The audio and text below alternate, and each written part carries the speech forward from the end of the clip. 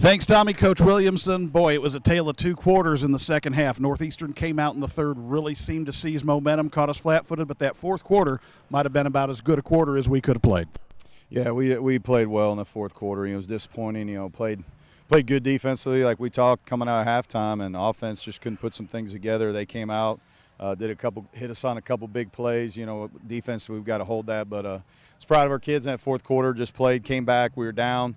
It wasn't looking like we were in a great situation right there, but I believe in this team, believe in these kids, and they believe in themselves, and they came back, played really well, played really solid in that fourth quarter. And obviously with the big delay of game, that kind of puts a little pressure on you too. What do you say? What do you do? And you sat in there for about an hour, and we'd had done that already one time, and luckily we came out, hit a big play with Brandon Hall, ran the ball in, and we're able to stop them on defense. You had the change under center. It seemed like you opened up some things offensively, just, I guess, time working against you. You had to get a little bit creative, and it seemed to work tonight.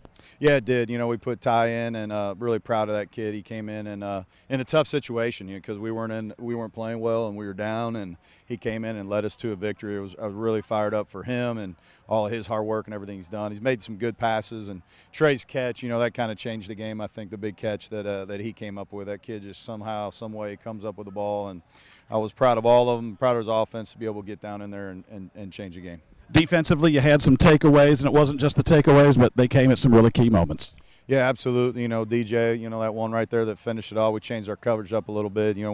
He needed to get that ball. He needed to get down. I don't know why he ran the ball. We talk about that, teach it and everything too. Kobe made an unbelievable interception on the wheel, the backfield, down where they were inside of our red zone. That was a great stop too, and they came up big for us, and it was really good to see. Well, Coach, you get to take a long ride home with a win, and next week it's from the frying pan into the fire. You go to Pittsburg State. Absolutely. Great football team, top 10 team in the country. We'll be ready to go. It's a great environment there.